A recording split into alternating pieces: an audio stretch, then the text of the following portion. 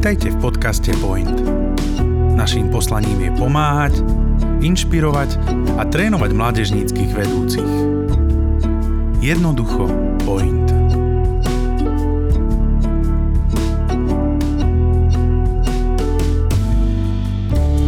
Čaute všetci, ktorí práve počúvate tento podcast. Od nášho mikrofónu v našej izbe sa vám hlásia Valovičovci, je tu Dávid. A Kika, čaute. Čaute. No a práve dnes sa budeme rozprávať, alebo teda dnes začíname takú celú sériu, ktorú sme nazvali, že umenie a služba. Bude to aj na viac epizód, ale práve v tejto prvej by sme chceli trošku viac tak rozviesť vlastne, že prečo by sa kresťan mal venovať umeniu, prečo sme možno bližšie k umeniu, ako si myslíme a tak ďalej. A možno, že prečo to umenie by sme nemali úplne že zanedbávať v našich životoch. A možno aj nás práve počúvate niekto, kto nemáte až tak blízko k umeniu, ale verím, že vás to môže k niečomu inšpirovať. Ale vlastne na začiatok by sme sa možno mohli trošku bližšie predstaviť, že prečo práve nás zaujíma táto téma a prečo o nej radi hovoríme, tak David, môžeš začať. Tak čaute, no ja som v podstate študoval na strednej škole na Šupke v Bratislave, vlastne umenie, no a potom som išiel ďalej študovať do Prahy na Vysokú školu umeleckú prúmyslovú. Tam som študoval keramiku, porcelán, potom sklo a venoval som sa aj ilustrácii a grafike a na škole sme mali množstvo rôznych predmetov o estetike, výtvarnom umení, dejinách umenia a mnohé iné predmety. Videl som aj rôzne besedy umelcov, chodil som do galérií, čo sme mali vlastne aj tak trošku povinné zo školy, takže ako trošku som načuchol tomu umeniu, ale ani Kika nemá ďaleko od umenia. Ona vám teraz povie, že čomu sa ona venuje a venovala. Tak ja som študovala na vysokej škole nie umeleckej, ale v podstate náš vedúci katedry to tak nazval, že my v podstate tiež študujeme užitkové umenie, pretože som študovala, prosím pekne, reklamu, marketingovú komunikáciu. Študovala som to v Bratislave a vlastne umenie, možno nie úplne to výtvarné, k čomu má veľmi blízko Dávid, ale práve možno také iné smery zase mňa, nepoviem, že zaujímajú, ale že sú mi bližšie k mojim schopnostiam, ktoré mi Pán Boh dal. A ja som totiž to akože tiež, keď som bola malá, že som sa prihlásila, že na výtvarnú, ale bolo mi jasné, že to je niečo, čo mňa ako vie veľmi dať dolu, že som preplakala väčšinou tie výtvarné, že mi to naozaj nešlo, tak som tak rýchlo pochopila, že musím sa prihlásiť na niečo iné. O to viac viem ale potom ako obdivovať to, čo David vie vytvoriť, takže to je super, že sa to tak spája. A ja som mala skôr bližšie také, že k hudbe, k spevu a dramatické umenie na literárno-dramatický krúžok som chodila, z čoho potom vyplývalo aj nejaké tie divadelné predstavenia a aj v blízkej minulosti som sa vlastne vrátila k tomu na chvíľu, že som znova hrala v nejakom divadle, čo ako pre mňa taká tá, že herecká tvorba tak je veľmi niečo fascinujúce a niečo, v čom by som chcela byť možno raz dobrá. A ešte by som možno povedala takú ešte dôležitejšiu vec pre tento podcast a to je to, že obidvaja sme kresťania, obidvaja chceme milovať Pána Ježiša nadovšetko a chceme jemu slúžiť všetkým, čím sme a všetko, čo nám dal. Mu chceme ako keby tak dávať naspäť, čiže možno aj cestou umenie. A v podstate tým, že sme manželia, tak tie naše vnímania sa aj niekedy spájajú a veľakrát aj spolupracujeme, o čom sa budeme môcť dozvedieť alebo vám porozprávame aj v nasledujúcich minútach. No a spolu chodíme aj na rôzne výstavy. Nedávno sme boli v Bruseli na René Magritta a Davida Valoviča.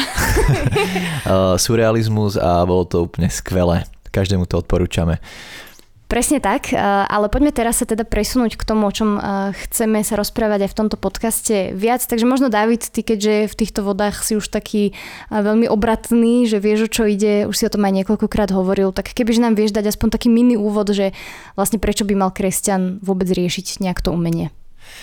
Tak ja by som na začiatok dal taký menší úvod do celej tej problematiky umenia a kresťanstva a pre také komplexnejšie vysvetlenie by som veľmi rád teraz robil taký malý historický možno vývoj, alebo to ako som to ja, alebo ako to ja vnímam.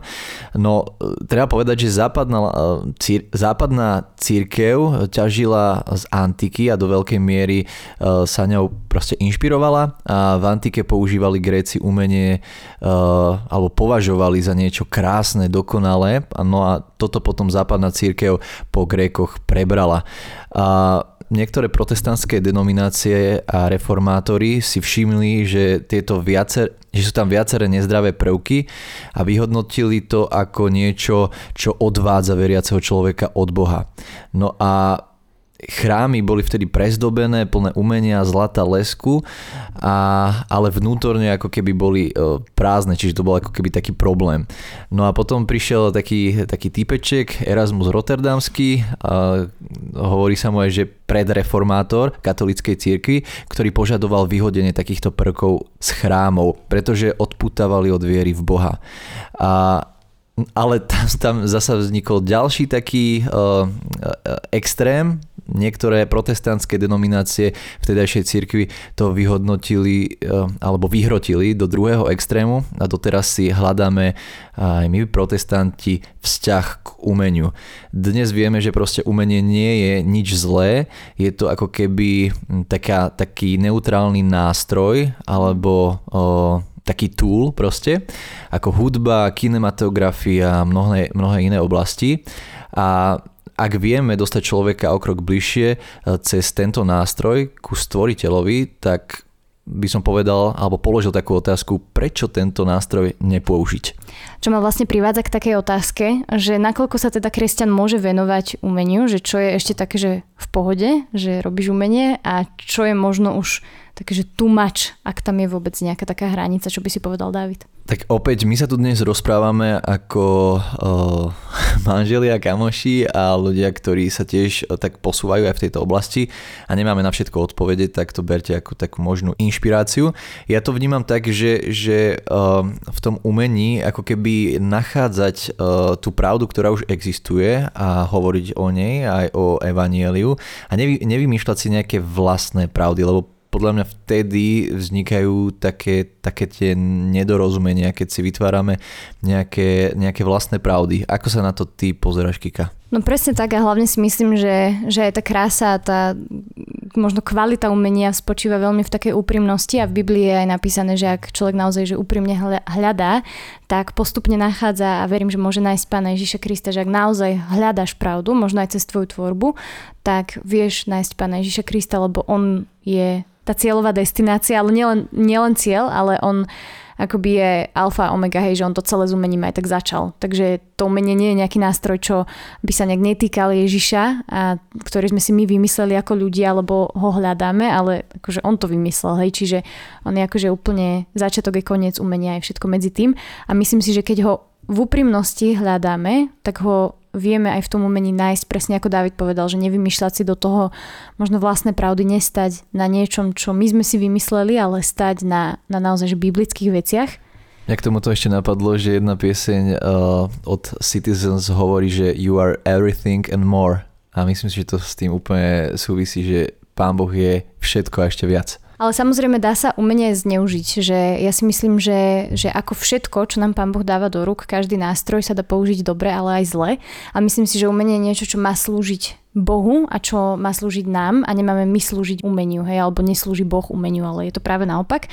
No a kebyže mám byť taká konkrétna, alebo toto znie ako možno taká nejaká teória, tak kebyže mám byť konkrétna, tak napríklad, keďže som spomenula aj to herectvo, tak ja tam riešim dosť takú pre mňa veľmi podstatnú vec, že ja napríklad neviem úplne, že oddeliť svoje fyzické telo, to, čo robím s telom, od napríklad, že duše a ducha, hej.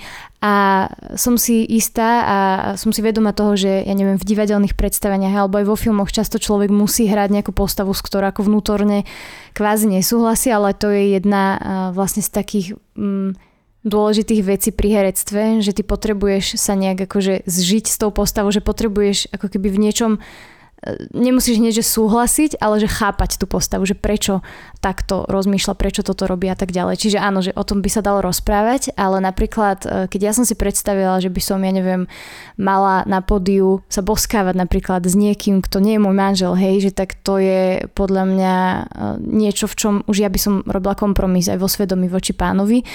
A mne sa toto nezdá ako niečo dobré. Samozrejme dá sa o tom rozprávať, neviem, proste určite sú herci, ktorí vedia o tomto viac hovoriť, sú herci kresťania, ktorí majú akože miliónkrát väčšie skúsenosti ako mojich maličko skúseností, hej, ale toto je niečo, čím už nechválim Pána Boha pre mňa osobne. Keď idem proti svedomiu, keď robím kompromisy, keď možno myslím na nejaký svoj úspech a svoju slávu, ktorá má patriť Bohu, ale ako keby si ju otáčam voči sebe. Takže v tom umení sa dajú robiť veci, ktoré idú proti svedomiu, idú proti Bohu a vtedy už začíname my slúžiť umeniu a vtedy už neslúži umenie Bohu ani nám. Ďalšia taká oblasť, ktorej by sme sa chceli dotknúť je, že či existuje kresťanské a nekresťanské umenie, či sa to dá vôbec deliť, filmy, hudba alebo iné oblasti. Myslím si, že taká tá nálepka, že ty si kresťan, tak ty si následovník Krista, ale keď povieme, že to umenie je kresťanské, tak čo je to akože umenie následujúce Krista, lebo to úplne nedáva zmysel, že rozumiem tej nálepke, ale mám pocit, že niekedy ako keby trošku taká nešťastná, lebo úplne nie je úplne podľa mňa logická, lebo my nasledujeme Krista a keď niečo vytvárame, tak to môže mať tie hodnoty toho ako keby kráľovstva. A mne sa stala raz taká vec na vysokej škole, kde som študoval. Mali sme tému v našom ateliéri, že vytvor svoj manifest. No a ja som v tej dobe bol taký, že asi sa chcem venovať nejakému upcyclingu, čo v podstate také recyklovanie a nejak si to napasovať do toho manifestu. No a potom som sa stretol s jednou mojou bývalou spolužiačkou, kamarátkou, ktorá nie je veriaca alebo sa tak nepovažuje. Tak ja som jej v tom období hovoril, že počuj, ja tak neviem prísť na vec, ktorej by som sa venoval v tomto zadaní. A ona tak hovorila, že na čo sa venuješ upcyclingu, veď ty máš tu takú vieru a aj spolu s Kikou ste úplne taký super v tom, že nechci sa nejak tomu venovať. A vtedy som si povedal, že wow, úplne mi odpálilo dekel a som si úplne uvedomil, že Pán Boh prehovoril práve cez neveriaceho človeka ku mne, aby som sa venoval niečomu, čo bude sa priamo dotýkať viery a toho vnímania Boha v mojom živote. Áno, a presne preto si myslím, že v podstate to umenie nie je živé a že v Biblii máme mnoho príkladov. Už len keď si čítate starú zmluvu, ale aj v novej zmluve, tak máme tam veľmi veľa upozornení, že nech sa chránime pred modlami, hej, a modla je vlastne hocičo, čo si tak ako keby niečo neživé, čo si oživujeme a čo začneme vnímať ako niečo, čo máme chváliť, čomu sa môžeme kláňať a tak.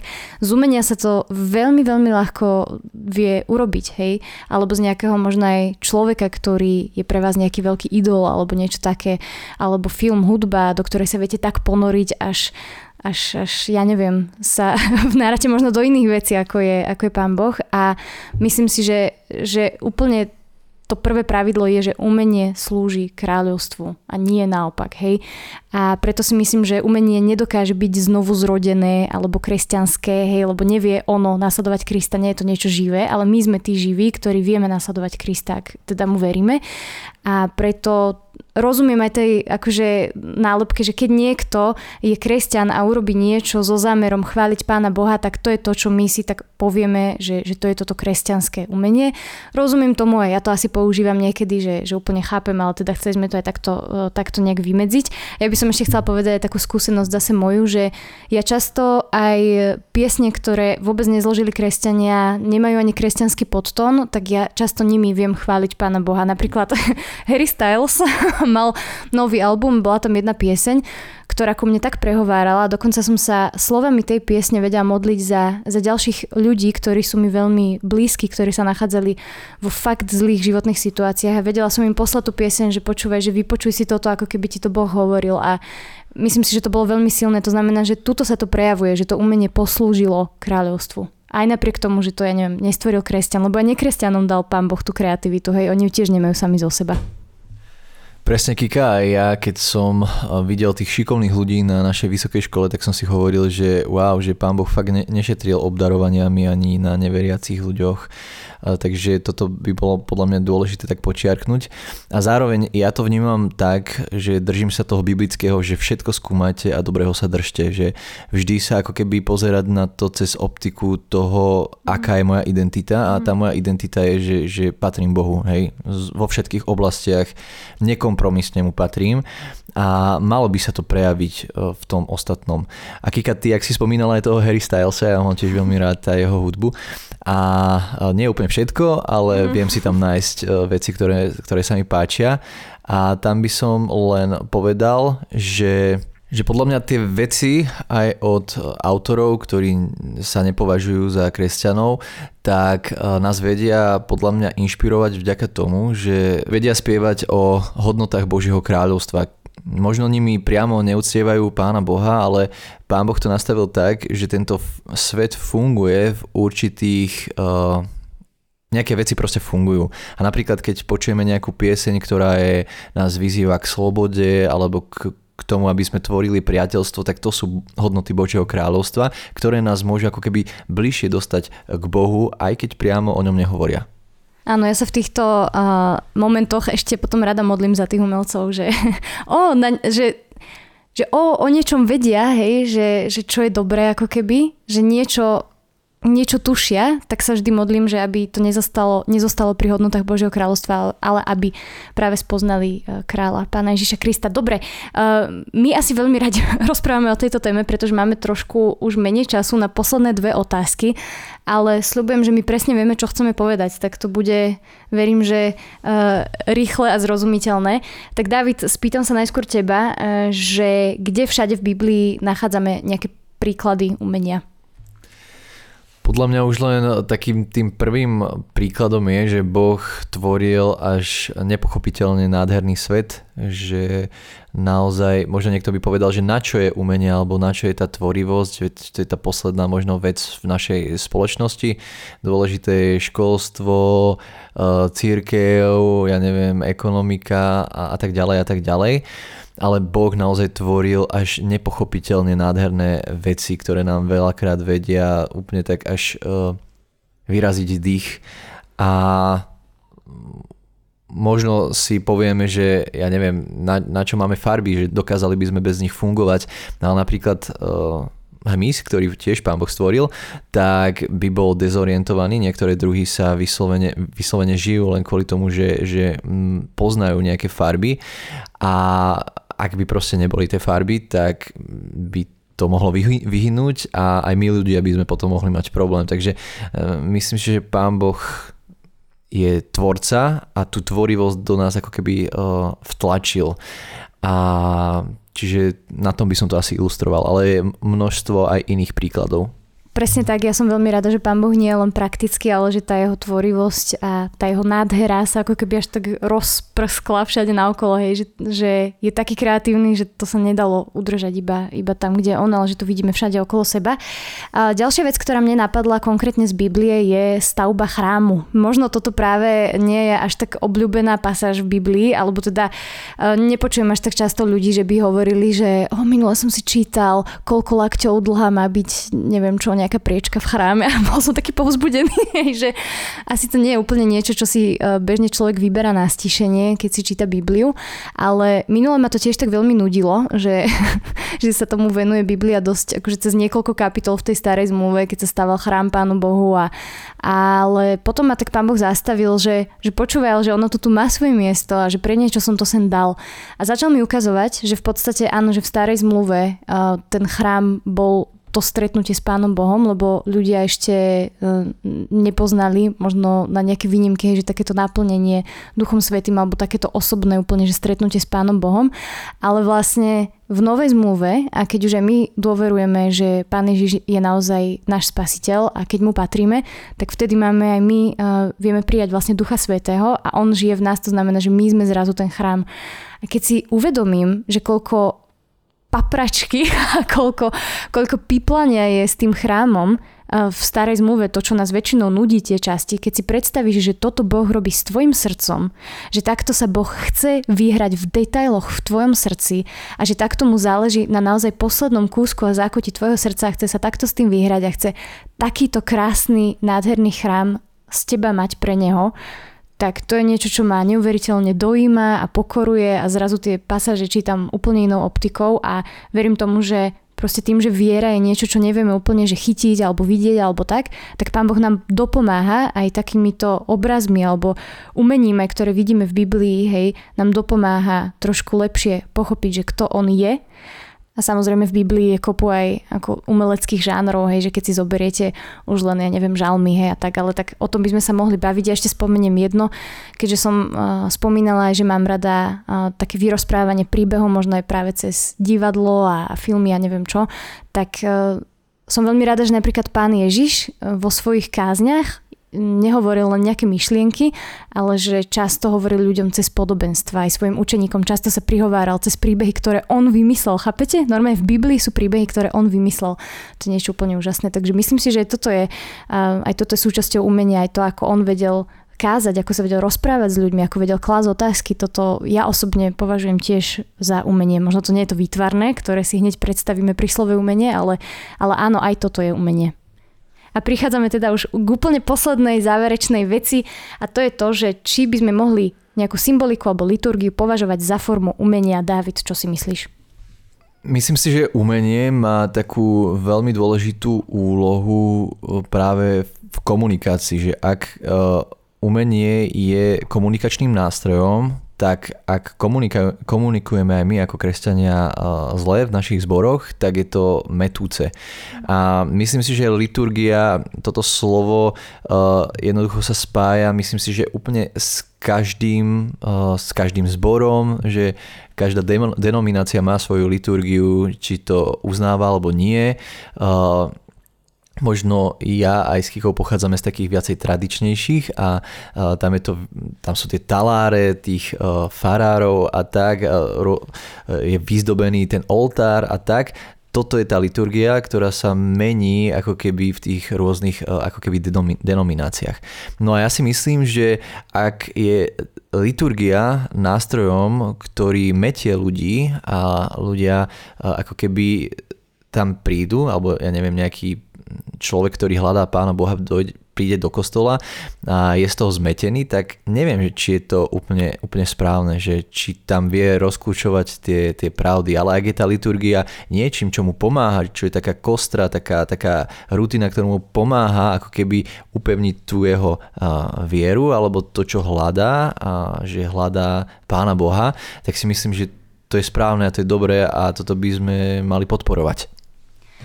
Ja už iba tak na záver poviem, že áno, že liturgiu majú asi úplne všetci, že v hociakom zbore, v hociakej denominácii proste je tam nejaký ten poriadok, podľa ktorého sa ide, napríklad v nedeľu, hej, že na zhromaždenie a tak, že to je úplne v pohode. Ja iba chcem povedať, že aj tá liturgia podľa mňa nemá slúžiť našim tradíciám alebo niečomu, na čo sme zvyknutí, lebo jednoducho naši predkovia to tak robili. Ale ak to má nejaký význam, že to nejak slúži k zrozumiteľnému podaniu evanjelia, dobrej správy, tak vtedy akože by som to zachovala, ale ako náhle to už tvorí nejakú prekážku v zrozumiteľnosti, tak mne osobne aspoň toto prekáža, neviem, ako na tým vy, čo teraz počúvate, rozmýšľate, ale teda to chcem iba povedať tak na záver, že Pán Ježiš nám naozaj dáva tú radostnú správu, ktorá je radostná bez ohľadu na to, čo momentálne prežívame a možno sú niekedy aj naozaj, že vážne situácie a tak ďalej, aj v našich zboroch to zažívame, ale aj napriek tomu evanjelium je naozaj dostatočne dobrá a radostná správa a takže každý kresťan by mal vedieť, ako keby prejaviť aj tú radosť, hej, že ja neviem, na chválach alebo tak. Čiže mne keď príde do nášho zboru nejaký kamoš, čo v živote nezažil, hej, že bohoslúžby alebo čo a uvidel by tam ľudí, ktorí sa tam tvária, že to je taký polopohreb, tak ja osobne s tým mám niekedy problém. A ja chápem, že prichádzame aj na bohoslužby v akomkoľvek ako rozpoložení, že niekedy pohádaný, nahnevaný, smutný, zlomený, sklamaný a tak ďalej. A nehovorím, že to nejak musíme teraz hrotiť, že no ale idú chváliť, tak 3-4 sa naštartujem a budem radostný, ale myslím si, že evanjelium vieme podať aj práve napríklad cez umenie, ktoré sa nachádza, ktoré sú súčasťou tých bohoslúžieb, napríklad na chválach, napríklad na tom, ako sa zvestuje to slovo, hej, čiže to umenie má slúžiť k zrozumiteľnosti, tým pádom tá liturgia má slúžiť k zrozumiteľnosti. To, ako sú vedené tie bohoslúžby, má slúžiť k zrozumiteľnosti podania radostnej správy Pána Ježiša Krista. Tak ja nám prajem to, aby sme boli zrozumiteľní, keď aj používame umenie alebo chceme ho používať, pretože Pán Boh to tak nastavil, že ono je to zrozumiteľné, ono je to pochopiteľné a dá sa to uchopiť. Takže asi takto by sme sa v tejto chvíli s vami rozlúčili a budeme sa na vás tešiť aj v ďalšom dieli, tak určite si ho vypočujte. Iba taký teaser na záver k ďalšiemu dielu a budeme sa rozprávať o tom, že ľudia sú oveľa viac otvorení evanjeliu a možno použitia umenia ako nástroja na hovorenie evanjelia. Ľudia sú tomuto oveľa viac otvorení, ako si myslíme. Takže zatiaľ toľko a majte krásny požehnaný deň. Čaute. Ahojte. Čau, čau. Toto je záver ďalšieho dielu podcastu Point. Ďakujeme, že ste si nás vypočuli.